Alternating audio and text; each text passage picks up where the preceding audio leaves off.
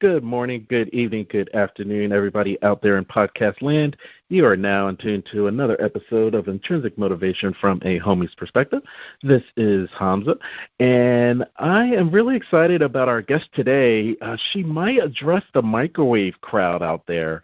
We're going to talk about revolutionizing your life in 60 seconds. Can this be done? Can you revolutionize your life faster than you can cook a Pop-Tart or make can you do that?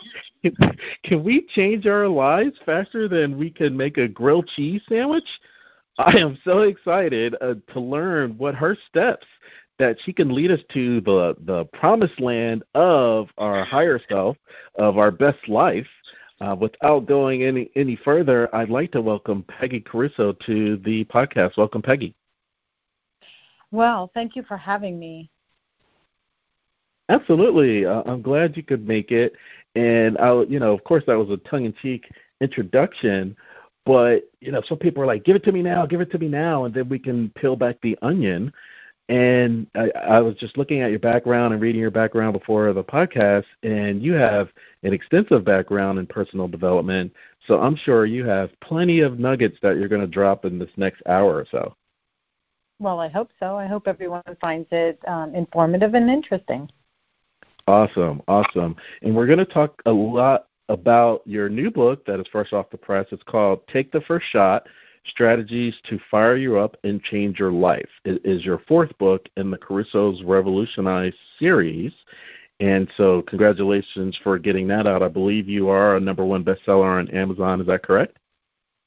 I am in 5 categories, so I'm very excited about that. Awesome. So from the 5 categories, that is a huge feat. And how do you feel about that? This is your fourth book. So when you were #1 in 1 category, was that enough? And now that you have 5, you're like, man, I wish I could get 6 categories. How do you celebrate today? Well, I always celebrate everything, no matter how small it is. A win is a win. But my main focus was the work-life balance in business, because I'm an executive and personal development coach, and I truly believe that personal and professional go hand in hand. So that is a category that was a larger category, and I was really excited to get that. I watched it all day, and I hung up there at #2 for a while, and then at 10 o'clock at night it went to #1. So I was very excited about that, because that is something I truly believe in. Absolutely, and it feels like just watching the stock ticker all day, where you can see, hey, I'm #2. What does it take to make #1? And then you make it, and then do you pop champagne, or how does Peggy celebrate? I have a book launch team, and they were friends near and dear to my heart. This is actually a cute story, but being that this is my 4th book, I understand the industry, and it's a tough industry. But when I have a lot of professional people that give me guidance, and they said, well, you have to have on your team people who are very savvy, with technology and have a good solid base in social media. And I just looked at them and started laughing. I said, nobody on my team does social media but me. And they were like, Peggy, you can't have that as your team. But we did, and it worked. And it's because my people know people. And so to all your listeners out there, it's not just always about technology. Oh, I love that. And of course, we're going to have to unpeel that onion for sure, because I would ask today, just in your bio, you're talking about people becoming overwhelmed about making a change. And is there a difference today? What you just said, it may not be a difference, but yesteryear, let's just say 20, 30 years ago, we didn't have access to all these technology tools. And some would argue that because I have access, which is the first tool that I should use, and you know what, forget about it. I'm just going to go back to my comfortable life and not do anything. Well, it goes back to what I said. I wanted to have that work-life balance, because I believe every single part of our life is about balance.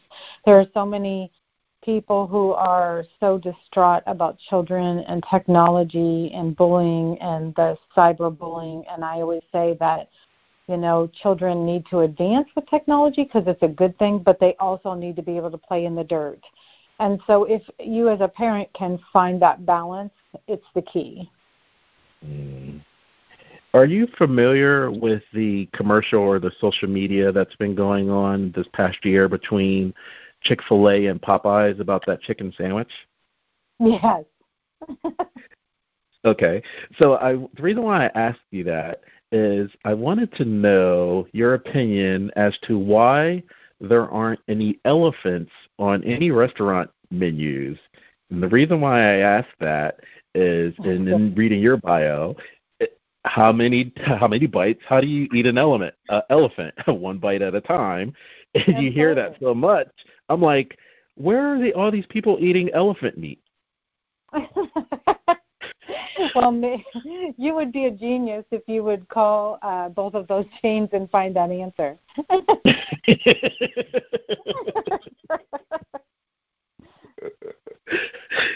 Because you're talking about work-life balance, and a lot of people say that, but you are actually walking the walk, and I liked how you talked about, children have to spend time in to play in the dirt too, whereas I don't have any children, but, nieces and nephews, and I do community service with children, and they're so scheduled. And I've hearing this new thing that when they get to college, they're already burned out. And I think that's an effect of not having that work-life balance that you're talking about. Yes, and I think that, it's funny. I do these little hooks with publicity people and stuff, and it's one of the things with parents is park the bulldozer. Like, stop being a bulldozer parent. I think the parents, not all parents, but many of the parents try to keep their kids, and I understand this because we want to keep our kids busy so that they don't get into trouble, and I totally agree with that. I think that sports are fabulous. It teaches leadership things and success and all of that, but you can overwhelm your children, and then they are burnout. Just like technology, I said, you need to advance with it, but there are times you need to disconnect from it. I myself, I have a huge client base, and when I go to something personal, I leave my phone behind. It's like, you know what? It's okay. If I'm not there when you call, it's okay. So people just need to learn how to do that. Yeah, I was actually getting the shakes as you were talking about that, about not being tethered to your phone.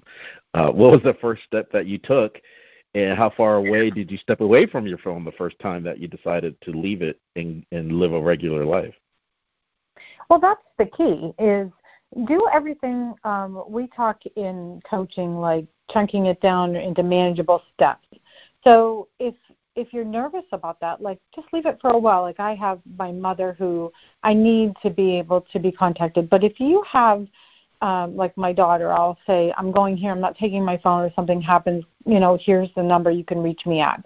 So you still can do the old-fashioned way. So just do baby steps into what you're comfortable. It's really funny. I went to the National Publicity Summit where you meet a lot of the publicity people and you talk to them and kind of pitch your story. And there was somebody I was going to pitch, and he was on the phone.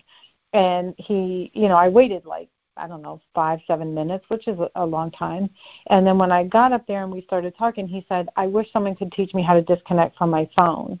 And I'm like, yeah, because you were just on it. So I do a hook that says invite yourself to dinner, meaning when you get home from work, everybody disconnect from their cell phones and have an old-fashioned family dinner where you sit around the table and talk about the day, talk about the good things and the bad things, and, try to mastermind a solution to the bad things. So are you resurrecting June and Ward Cleaver into life? No, but it's not a bad idea. I'm just laughing because there was that sense of community, and of course there was some message in a lot of the television shows that go along with advertising and such, but you do feel like you have a greater sense of what's going on in your family if you actually take away those electronics. I've been out to eat, and you'll see a family, and they're all on the phone, and they're not having any conversation at all amongst themselves. Yes, it's horrible. Go out to dinner and watch everyone in the restaurant. There are people that I have actually watched that do not communicate at all through the whole dinner. I think that's super sad. I think it's really sad. And I think that's part of the problem. Like a lot of, I said I'm an executive and personal development coach. I love corporate because I am very corporate. But I do a lot of personal development and I do a lot of children. And it's super sad to see these children who are cutting, and that's because they've lost the ability to communicate and they hold their frustrations inside and then they take it out on themselves. And so right there is a perfect example of why you should disconnect at times from your technology. I didn't put those two together. Thank you for that, Peggy, and I guess that's why we have this podcast. Yeah, I didn't make that connection before. And in another life, I did teach second grade, and it was really interesting when I had gone back into the corporate world because I'm in sales, and I put them together. Like, if you can't sell the kid as to why they should sit quietly in their chair, right, then good luck to you when you're out in the corporate world doing it. It just helped refine things.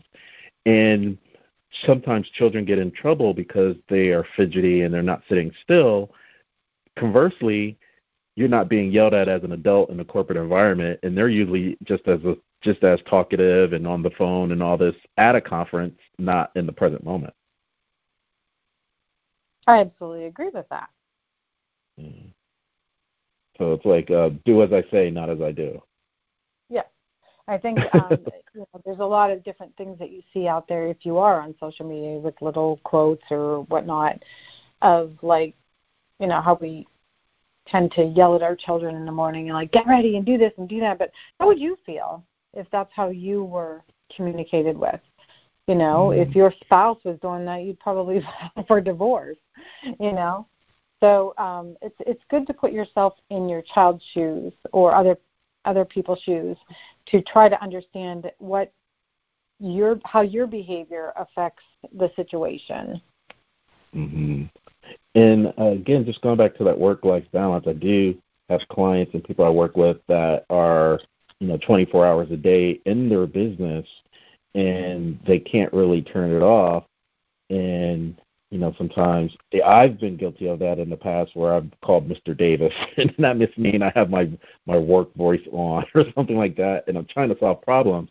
And I'm just trying to see how you bridge that gap, because I'm thinking people bring you in to increase sales, or there's some other type of agenda of why you're supposed to come in, and you uncover more of a holistic approach, it sounds like.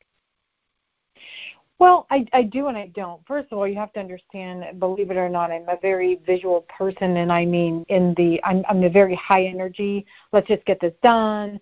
You give me a job to do, I'm going to get it done. I'm very focused. I'm very, very corporate. I've owned 8 businesses. But I've also learned through the years how important it is for calmness of mind, to calm yourself down, to get yourself with a plan. And I'm a huge goal setter. And like I used to make fun of people and say, like, I can't believe you do a to-do list. I could never do a to-do list. And now I do one. But you have to prioritize what is the most important thing. And when you have to, the work-life balance is a tough thing. It's like people bring their home life to work and their work life to home. You have to find that disconnect. Say, okay, I did the best I could do at work today. I, bowled into it. I accomplished everything I needed to accomplish. And now when you go home, you should be 100% home. And then the same thing, you might be all fighting in the morning. It might be crazy. The kids are crying, the mom's angry, and if you're a guy and you're going to work, you have to be able on the ride to work to disconnect and know that you're going to go into your next thing 100% committed. Mm-hmm. And a lot of people can't do that.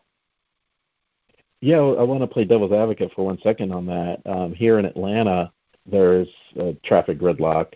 I'm sure every city says that, but I mean, it's probably because I live here, it's really bad. But just on the news, they talk about some of the accidents that happen, and the people respond that they feel like they can't turn off. Like if they get a call from work, they better answer that phone whether they're in traffic or not, or with their kids. So what do you say to that person?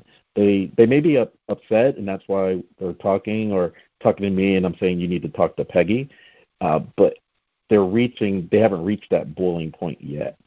So what do you say to that person that still has to they feel they have to address as soon as that phone beeps, they better answer it or answer that text message? Okay, now that's a very tough question, and it's a tough question to be put on the spot for, because everything is circumstantial. Like, there are times where people will interview me and say, what do you tell this kid who's being bullied? Well, first of all, I have to know that kid, because if I give him what I would give the other kid who is very outgoing, it could be detrimental. So the same thing, it depends on what your job is. But the very first thing I would do is be able to communicate with my superior. So if you can explain some things, and here is my schedule, and, even if you are an officer, even if you know that, you have to be available here, that ahead of time. So those are the types of things that I say. A lot of people make it worse than what it is, and they say, I have to take this call. No, you don't always have to take that call. I mean, there may be sometimes you have to if you are being paid on call. That's completely different. But nobody has a job that you are committed to 24 hours a day. So what you have to do is what I just told you before, is manageable steps. Like, find that balance into, okay, here is my window of personal. But communicate it to your boss. Like, I'll give you an example. When my son was young, he had a life-threatening illness, and I got a new job, and I failed to tell my boss that he was in the hospital, and, the doctor thought he was going to die. And so when I just said I have to go, I didn't communicate that with my boss.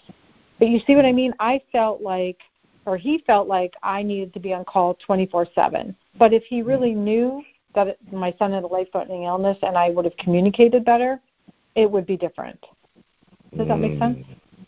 No, it makes total sense, which gives me the follow-up question. And as an outsider, right? So obviously I have a deep voice, and so I'm a guy, right? But I've witnessed a woman that they may feel that they can speak to their superior, and their superior is a woman. And to someone else, maybe let's say that's a third person that works at this place, she was on the fast track to becoming a manager or owner or what have you. And then she was married, but she was pregnant. And then as soon as the female supervisor realized that this woman was pregnant, immediately took her off the fast track with, lack of communication. Again, I'm being third party, so I don't have the full thing. But there is a thing where some women feel if they have a woman boss that they have to answer to everything, and they don't have that open line of communication. I'm not quite sure I understand the whole entire scenario. Because that was a lot of information in one, conversation. But I feel like communication is key in every situation. And I do feel that you can communicate with anyone in the right way. I mean, there's so many dynamics that people talk about, is like men superiors and women superiors and the different dynamics. And so I feel like when people take the responsibility of accepting a position, that is your door of opportunity to figure out what communication that you create with that person. And a lot of people don't do that. They just go in for the interview, they accept the position, and they start working. But I think for anyone out there who is looking for a job, I think that's really important that you open that line of communication on personal and professional right from the get-go. Yes. Wholeheartedly agree with you there, Peggy. And I do want to ask you, because you just kind of glossed over owning 8 businesses. First of all, you should be applauded for that. That's huge, being a serial entrepreneur, so hats off to you. And on the other side of that, we're going into the holiday season. And most people, if the business is done well, they would get a bonus at the end of the year. And many people wait to get that bonus, and then at the beginning of the year, or they've been interviewing and plan to leave that company at the beginning of the new year, but they were just waiting to get that bonus. And many companies, all walks of life, experience some level of that. Is there any way to circumvent that by communicating or uncovering something that someone's not giving you, even though they feel they're communicating with you? Bonuses has been a big controversial issue on both ends. So first of all, the person who is getting the bonus, shame on you if you stay just to get the bonus, because to me that is like an inner core value that is not a very nice quality at all. But a lot of the businesses and the corporations that when they come in, we talk about this, and I say, don't do it at the end of the year. And I believe that if you own a business, that's what I did. Do it randomly. Who says that every year at this time we are going to give a bonus? First of all, people forget what the word bonus means. It means if we've met our goals. It means it's not like mandatory. You're not going to automatically get it. But imagine if you were the employee and you weren't expecting a bonus. We do not give bonuses. And all of a sudden somebody walks up to you one day and gives you a bonus. I can't even tell you how grateful that they are. Or make a bonus when they need it the most. But people tend to get stuck in that, traditional thing. Like I always use the example that I'm the best parent in the world when it comes to holidays because I'm the only one I'll say, like, we don't even have to celebrate Thanksgiving today. We can do it next week. We can do it tomorrow. I want to be the accommodating one. And so it's the same thing in business. I've always said I'm not going to wait till the end of the year and give you a bonus. I'm going to give you it just sporadically, and that seems to work very, very well. Are you familiar with the book, The 12-Week Year? I am not. Yeah, so it was along the lines of not copycats, but Tim Ferriss had the 4-hour week, and then you had a lot of iterations. But the 12-week, what is it, 12? Yeah, 12-week year kind of speaks to what you're talking about, and what the author's talking about. The name escapes me right now. Is when you talk traditionally of getting a bonus at the end of the year, they notice with salespeople that sales are relatively flat until fourth quarter because they know they got to meet that quota. But if you put it from a quarterly standpoint, in those 12 weeks, they found that sales were through the roof throughout the year because there was some incentive throughout the whole year as opposed to waiting to the end of the year. Absolutely. Absolutely. That's what I'm trying to say, that I think that bonuses, it's been a rough subject on both ends. So. Mm-hmm. Thanks for that. And we could go back to the business part because, that's a sweet spot for me that I love. And we're talking about personal development. You did mention a little bit briefly that you had to make sure that you spend time for your mom. And a lot of us and a lot of the audience are in that sandwich generation now where you may have kids on the one hand and then you have an aging family member on the other. And that's kind of overwhelming. What do we do if our loved ones are going to a new phase of life? How do we make positive changes in that area? And what kind of suggestions would you make to get started in that arena? Well, I have a whole chapter on that in my new book. And the reason being is that is a very, very touchy situation in today's society. And I think that people need to reintroduce themselves to their family members. Everybody needs to communicate and find their role. Just because one family member has more money doesn't mean they need to take on all the financial responsibility. Just because another family member doesn't work and the other ones do doesn't mean that every burden should fall on them. There are so many things that you can do. Like in this book, it's 100 strategies to give you. I mean, you and I both know that you cannot turn a major situation around in less than a minute, but you can begin by taking a step. And the first step in elderly care is, like I said, reintroduce yourself to your family. It's a new dynamic. I have had so many clients come in that has tore their family apart, mine included, for whatever reasons. But if you don't find the way to communicate with your family, it's just more detrimental for the parents. It's a scary situation. It's a scary situation for them, for us. We get frustrated. You have to be patient. And you also have to understand everybody's role. You need to work together, but people don't. They get selfish. They feel that everybody needs to do exactly the same. That's not true. So I think you need to take a step back, evaluate where your family is, who can do this, and divvy it up. Communicate. Yeah, because I'm thinking it's appropriate just for the time of year. I mean, next week here in the States, we celebrate Thanksgiving, And generations ago, everyone kind of grew up in the same area. Now everyone's spread out across the country, if not the world. And the holidays is a time when they come back. So when people come back, then it's like, oh, something's up with mom or dad, and we just because we haven't seen them all year, and it's noticeable during the holidays. So I'm sure this will be a conversation with many families over the coming weeks.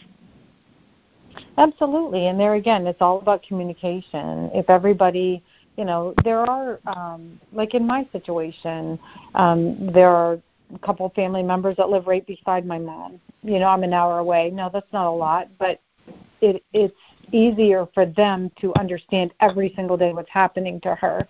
So you need to communicate. The other thing, as we were talking, that made me think about that, we were talking earlier about the kids following their parents, and if their parents are always on the phone, the kids are always on the phone. And this could be teachable moments for the holiday when we talk about sandwich generation. How you're treating your parents ultimately may be how your children treat you, because they're like, well, this is what you did to grandma or granddad. And you're like, wow, this is a boomerang 360 degrees back at me. Yes, own what you need to change. That is something that I teach everyone, is own it and outline it. So I tell people all the time, like, I'm far from perfect. I have all these tools at the ready, but I work on myself every day. I'm far from perfect. And I will say, I recognize when I do something wrong, and I will say that. Or I will say, like, Mom and Dad did this, and you know what? I'm going to do it differently because that wasn't right. And, not that, they did the best they could do with what they had, but sometimes, as you grow, I have little kids that will come in my office and say, my mom or dad's doing this. I don't know if I do that. And then I'm like, communicate that. So if you recognize it as a child, and they do, because I have a lot of children, then you see what I mean? You can recognize it about your own self and your own parent, and you can make positive changes at any time in your life. I don't care how old you are. But you don't have to do, I don't like the traditional thing. You don't have to do traditional. You can change it. It's okay. New things are sometimes better than old things. Yeah, and it's from that least likely source, because I'm thinking I'm not actually sitting at the table per se, but I'm sitting at the kiddie table, and people may still listen to what I have to say, right? Children say the darndest things that maybe everyone else was thinking.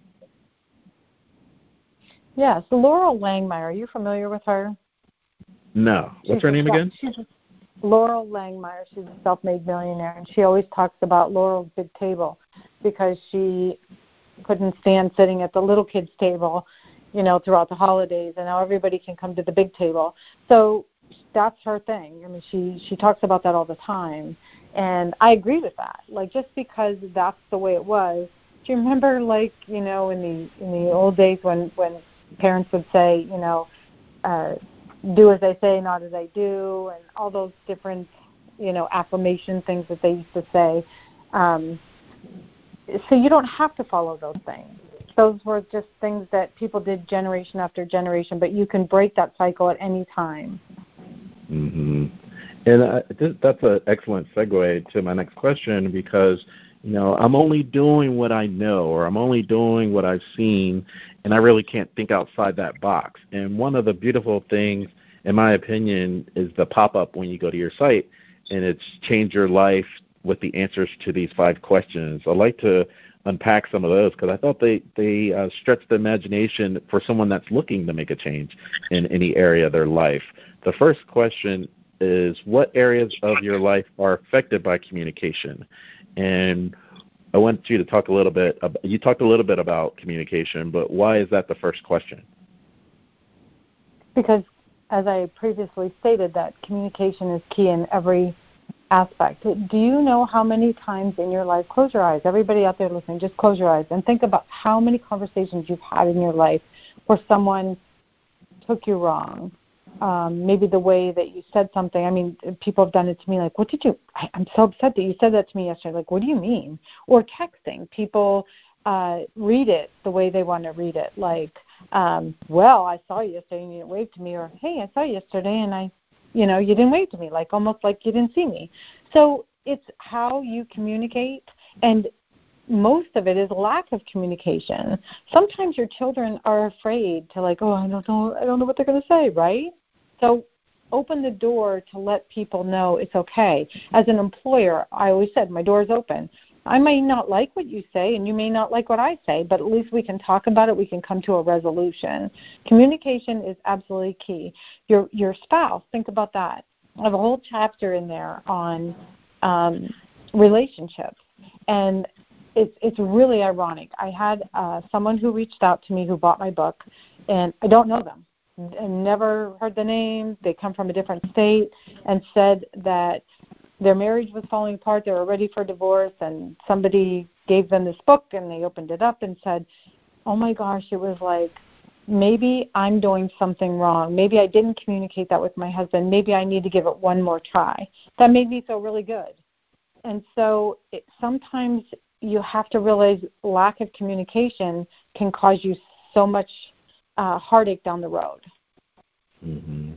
And when you talk about communication, are you identifying communication styles, the way people communicate? Because two parties may think they're getting a message across, and that's why we have situation comedies. All of it. And a lot of it is nonverbal communication, your body language. I mean, I've had corporate people that come in and say that, nobody on the in a big plant or an organization, the workers think that I'm mean. But look how you're walking through that plant. You have your hands in your pockets, your head's down. I mean, you have to think like that. It's not just about how did you communicate. Did you look them in the eye? Did you smile when you talk? Did you have your hands in your pocket? There's so many forms of communication. When you talk in 80 or 80+% is nonverbal, do you go into, I just remember in my own journey, reading books in the past or videos, and they point out one thing, and they point out if their arms are crossed or if they didn't look you in the eye. Do you look at one particular thing, or are you looking at a combination of body language? They crossed their arms, but then they did give me eye contact. Does that mean something versus someone crossing their arms and giving you eye contact? It's absolutely a combination. It's so funny when I got my pictures taken for my biopic. One of the ones is me with my arms crossed. You may have seen it on my website, and it's kind of like a sassy look. But I'm smiling. If you look at that, and my arms are crossed, but I don't look like, that you couldn't approach me.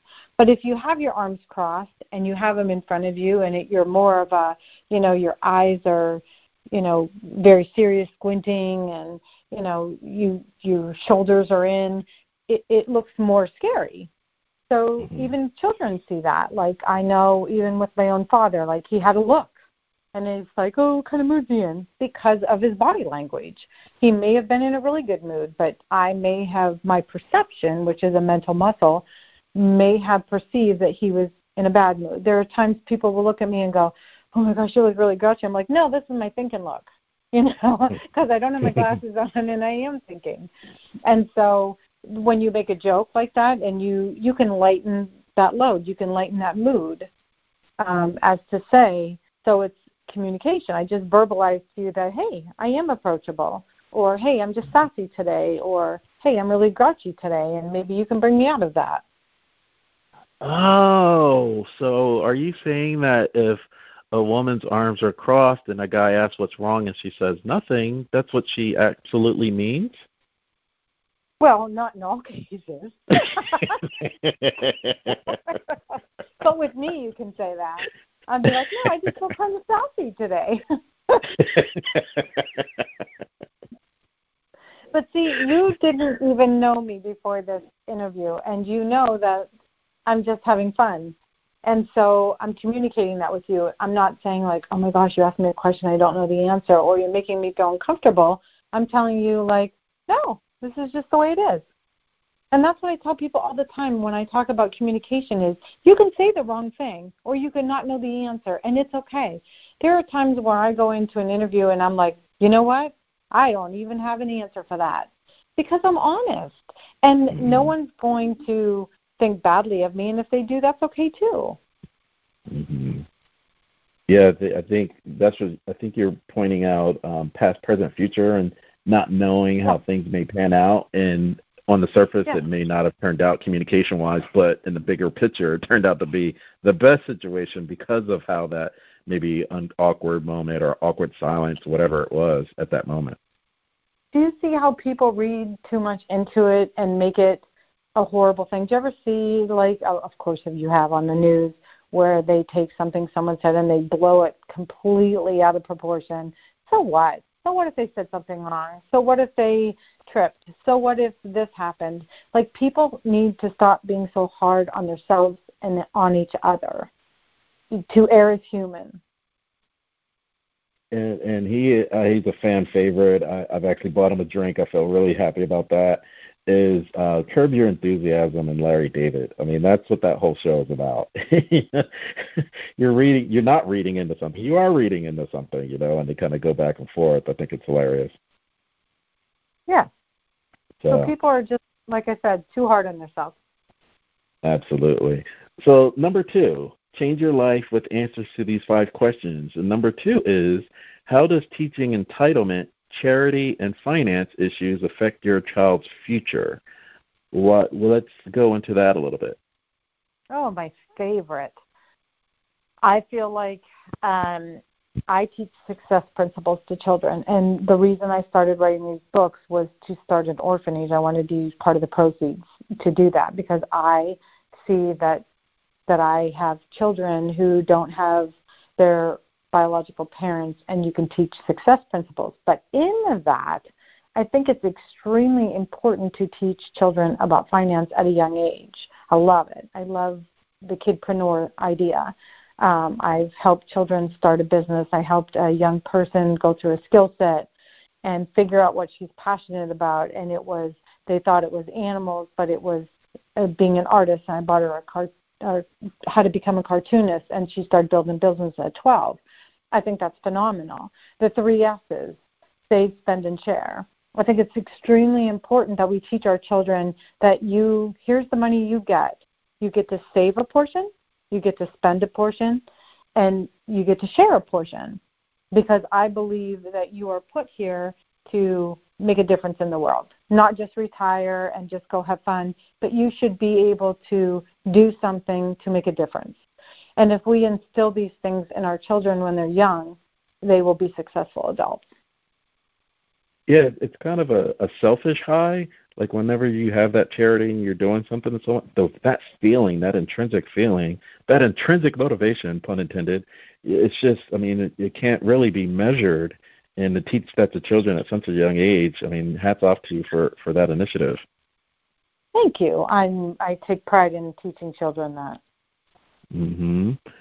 And so, that 12-year-old, did they go into number 3? What issues can arise from imbalance in your professional and personal life? That 12-year-old now has this new business, and now she doesn't have time for Girl Scouts.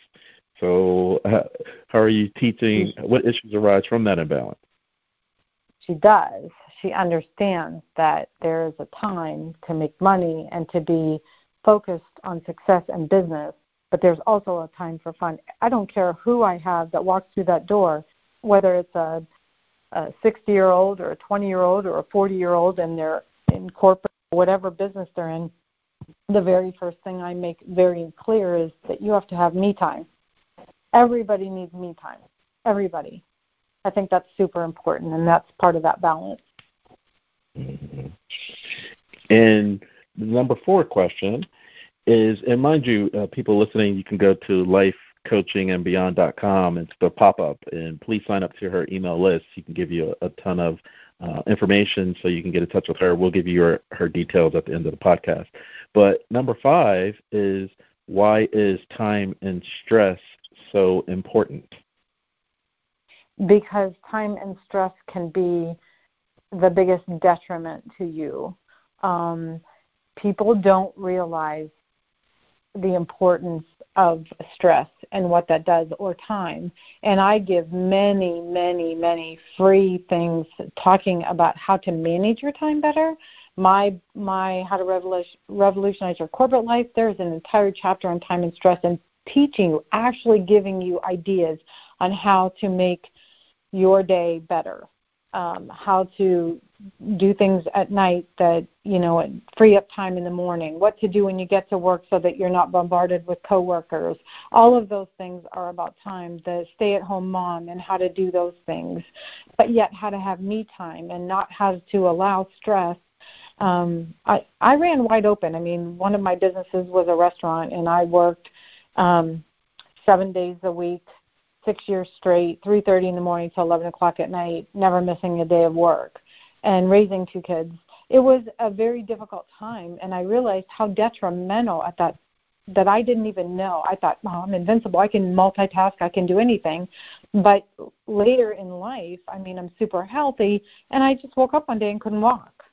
And long story short, it was because my body couldn't understand why I'm not running at the speed I was back then, and the stress almost killed me. But I fixed myself. I'm not quite there yet, but through calmness and meditation and gratitude and positive affirmations and all of those types of things. So time and stress is absolutely imperative that you understand it, where it comes from, how to identify it, and how to fix it. You mentioned meditation and affirmations, and you're saying that it's important to have that me time. Are you finding in your experience that taking that time to meditate, that you're actually able to bend time where it doesn't seem like 60 seconds is a minute and so forth? Yes. People don't understand meditation, and they think it's like, I don't have time for that. You don't have time not to. It's not about anything but clearing and calming your mind. Learn some breathing techniques. Calm yourself down. Like I said, I'm an extremely successful person. I'm happy in my personal life, and I could never do it without that calmness. I always say that just as you build a house, you build a foundation, right? You put the bricks and mortar, and then you put the wood structure on top, and it holds. It has to be strong enough to hold the house. Well, mental foundation, that's meditation, positive affirmations, gratitude, and journaling. Those are that's your mental foundation. But we're a selfish society. We can't touch it, feel it, so we don't want to believe in it or take the time. I am living proof that you need to take the time. Mm-hmm. Are you familiar with the book by Louise Hay called You Can Heal Your Life? I am familiar with it. I have not read it, but I am familiar with it. It's not necessarily a read. There's different iterations, but it's kind of like what you just said. You think you're invincible, and then your body will give you a wake-up call or hit a spiritual 2x4, and there's the associated spiritual meanings behind it. So with not walking, or I can't talk today, or I have laryngitis or whatever, there's usually a spiritual aspect. So when you said that, that's what made me think of that book. Oh, good. I'm glad you associated with me with her. Sure.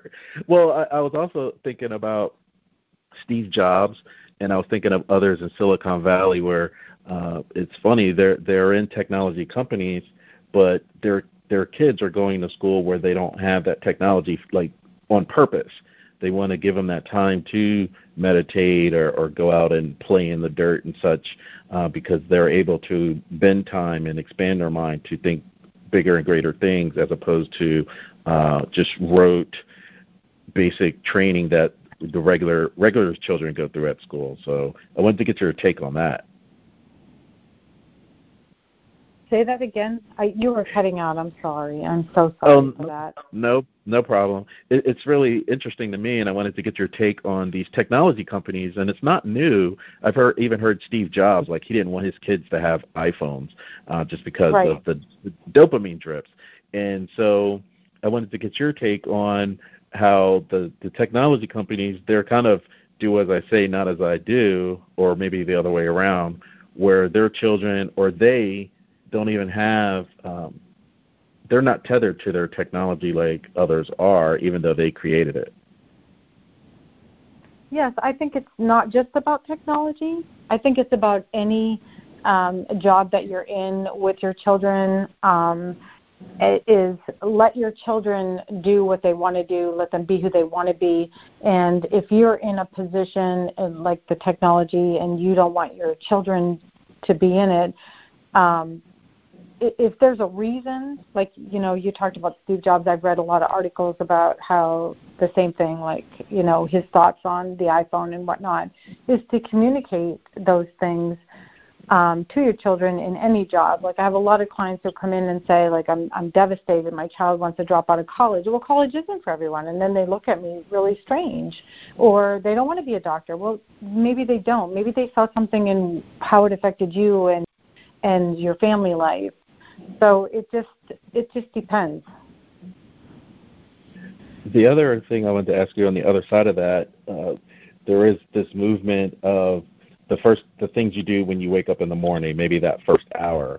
And in those circles, there are people that they are untethered, where they won't even pick up the phone to check out the email. And in many cases, as soon as people wake up, they're checking their phones before they even brush their teeth. But I wanted to know from an expert personal development person, what's the first hour of your day like? Well, the first part of your day is the most important, and the end part of your day is the most important. So talk about the part of your day first. I don't even get out of bed without saying 5 things I'm grateful for every day, and they're different every single day. Do yourself a gratitude challenge and try this. Every day it's something different, and you can't use your family. We all know you're grateful for your loved ones. But the reason being it's 5, it makes, like, there are some people come and go, Peggy, I don't even know what to say. And I'm like, what? Because for me, it's so easy. I could sit here and rattle off 1,000 things at any point in the day I'm thankful for. But it's something that is part of that helps you build your mental muscle. And when you're grateful, like, you're going to feel differently. You're actually going to feel differently and act differently. A perfect example. When have you ever heard someone say, hey, there's 50% chance of sunshine today? No, wherever you go, they say there's 50% chance of rain. Why? Because negative is the dominant emotion, and you have to work way harder to make it positive. So pound those 5 things out every day that you're grateful for. When I built my facility for my office, I have my lights on a timer, so when I walk in, they pop in as you walk into the room. And I love that because it makes me like, oh, I'm so grateful for electricity. No one walks around saying that, but they complain if the electric goes out. Same thing with water. Like, be grateful. It's a huge, huge thing. Yeah, I think I'd be remiss if we didn't add Wi-Fi to that list. Don't be grateful for Wi-Fi. Okay. Well, even on planes, people lose it if the Wi-Fi goes out. So. It's amazing. Think about that on a plane when they say, like, turn your phones off, turn your lights. Nobody does. They just kind of keep rolling with it. And I'm thinking, oh, my goodness. Yeah, it was one of those where you're like, oh, will the plane go down? And so many people kept trying, and I guess that was a fallacy at some point. Darn it, I should have turned that Wi-Fi off. So let me ask you this, because you're talking about a muscle, right? You're talking about a gratitude challenge, and thanks for that. You said 5, and the first day I did it, I can only think of 1, right? And say now I'm at day 30, and I could do 5 at ease. And so that goes to number 5 on your site. How do you stay motivated when those around you are not? Because, like you said, you're changing, but the people around you are not, and now they think you're weird. How do you respond to that? They don't think you're weird. They don't know what to do with you. And as you change, they change. It's so funny for how many people are around me. And when I began to change and be calm, because I wasn't, and be, more grateful and they always call me now the positivity queen. But you may lose people in your life when you change. People may not understand it, but the people who are near and dear to your heart, they will make positive changes as you are. It's so funny how many people say to me, like, I know, I just can't be positive like you, but I love being around you. Who wouldn't like being around upbeat, happy, motivated, positive people? Try it. People just don't try it. They say, like, oh, yeah, I tried to be positive today. It didn't work. Yes, it does work. It does work. So I have a movie trivia question. So people are happy. Trivia. you hate it. I just hate it. Okay, so here's a 90s. This is a cult classic, and you said people like being around you so much because you're always happy. And does that mean that you never have a case of the Mondays? Well, there's an interesting challenge. The Monday challenge. I've tried it a ton of times in my life and normally have failed until now. But it's my outlook on Mondays, and it's everyone. What's really odd is when I go to bed on a Sunday night, I still feel that feeling that I used to have all my life. But then I do this mind thing and positive affirmations where I do my gratitude. I'm really grateful for what happened on the weekend, and I look forward. What can I be grateful for today? Like your children, what you need to do, everybody's grouchy on Mondays.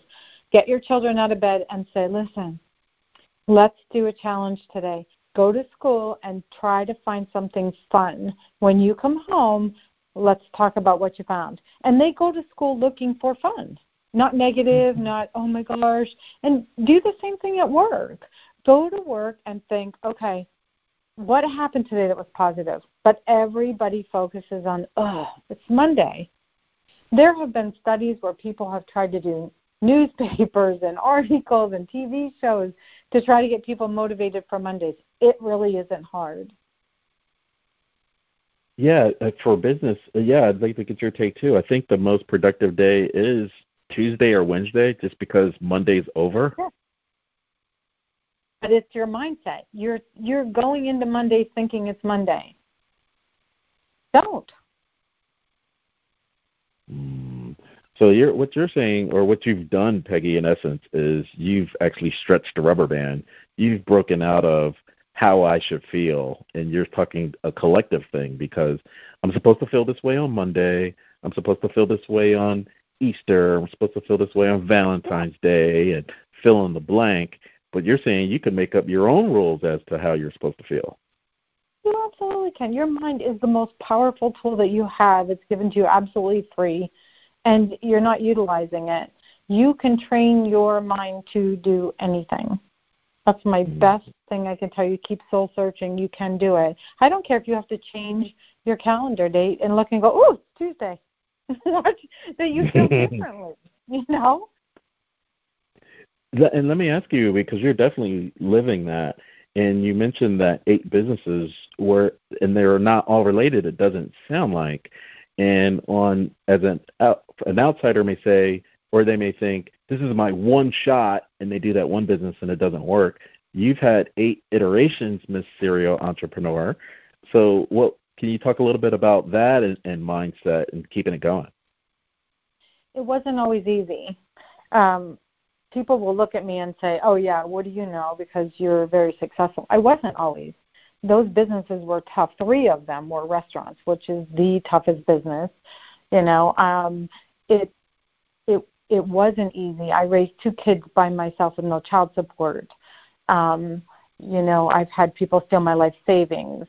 My sister killed herself. My dad died a horrible death that tore my family apart. And there was a time where I made minimum wage and walked into a store, do toothpaste, deodorant, which one do you get? So I never gave up. I always knew that this was my dream. I'm all about vision boards and visualization and imagination, and what you want is what you place on the screen of your mind, and don't ever stop and don't ever give up. Mm-hmm. And you sound a lot like a friend of mine, and she always laughs because I told her that she's proven that Hollywood doesn't exist. And the reason why I say that, long story short, is she had run a business, or she inherited a business, and they grew the business. They sold the business, had the pile of money, yet she's at the 7 o'clock breakfast meeting with me in a group meeting, and I'm like, why are you here? Like, you made the bag of money. I thought you were going to ride off to the sunset. And she was like, no, this is what I love to do. That's why I'm here. And I'm feeling that same sentiment with you. Yeah. Don't stop. find your dream, find your goal. It doesn't mean you have to own multiple businesses. You don't even have to own a business, but you have to have a dream. You have to have a goal. Don't ever, ever give up on your goal. It can happen. You may not know what you need, but you need resources. And if you don't have them, go to somebody who does. You know people, and people know people. Don't ever give up on your dream. And be happy. I think that the biggest takeaway is people know people, and you have no idea who they know. And I think that's huge. It makes me think of two documentaries. I don't know. You have Balance, from Work-Life Balance. So two I'd like to recommend to you if you haven't seen them are The Men Who Built America. Have you seen that? I have not. Both of these are on Amazon. It's about it's during Reconstruction. So The Men Who Built America is talking about Rockefeller and Carnegie and those guys. And then the second one is The Food That Built America. And it's a little bit later, but they talk about Heinz and Dr. Kellogg and Coca-Cola and how they started. And a lot of those stories are just like you said. We deal with everything day to day. We're taking these small steps, and most people only see the end story where the business is a success. They don't see all of the faith that's needed to keep those things afloat. So I think you'll like both of those. Well, thank you. Absolutely. And so it doesn't sound like, I know this just came out, and I'm sure people do that. It's kind of like the Super Bowl. Once you win the Super Bowl, what are you going to do next to win the next Super Bowl? And you're like, I just won the Super Bowl. So are you going to go out on the road to promote the book? Are you working on a fifth book? Like what's currently going on in the wheelhouse? I always have something going on. I absolutely am booked for some speaking engagements and things of that sort, but I just like staying low-key, and I love my clients, I love what I do, and I love my life. Awesome. And for corporate, is that corporate just in your neck of the wood? Is that national? Do you have a preference for just corporate, or do you balance that with one-on-one for people that may want to get in touch with you listening to this call? I do both. So I do travel for corporate. I have a retreat center here in Pennsylvania, and I do a lot of one-on-one, and I Skype people from around the world. So if people, don't have to come to me, you can always do it by Skype. Awesome. And you said Pennsylvania, so does that mean Steelers or Eagles? Oh, you had to bring up sports, didn't you? I'm actually a Cowboys fan. Ouch! How did that happen? I know, but I love all of the other, I'm a huge Penguins fan and a Pirates fan. I'm just a Cowboys fan of football. Gotcha. I'm originally from South Jersey, so I bleed green. That's what I was asking. All right. So, yeah. If I had to choose between the Steelers and the Eagles, I'd pick the Eagles, though. There you go. Now we're talking. And I can't believe it. This always happens, but we are at the top of the hour, and we didn't give out your website. We'll talk again about Take the First Shot, strategies to fire you up and change your life. But where can they get those? It's the fourth book in your series, so where can they get all of your books, and how can they get in touch with you to get additional information? Well, of course, Amazon, for sure, and there are many online bookstores. But lifecoachingandbeyond.com is my website, and all the information is there. And there's a lot of free information on there. Phenomenal. Well, you have just been in tune to another episode of Intrinsic Motivation from a Homie's Perspective. This is Hamza and Peggy. It was a pleasure speaking with you. Let's stay in touch. Absolutely. It was fun. Thank you so much.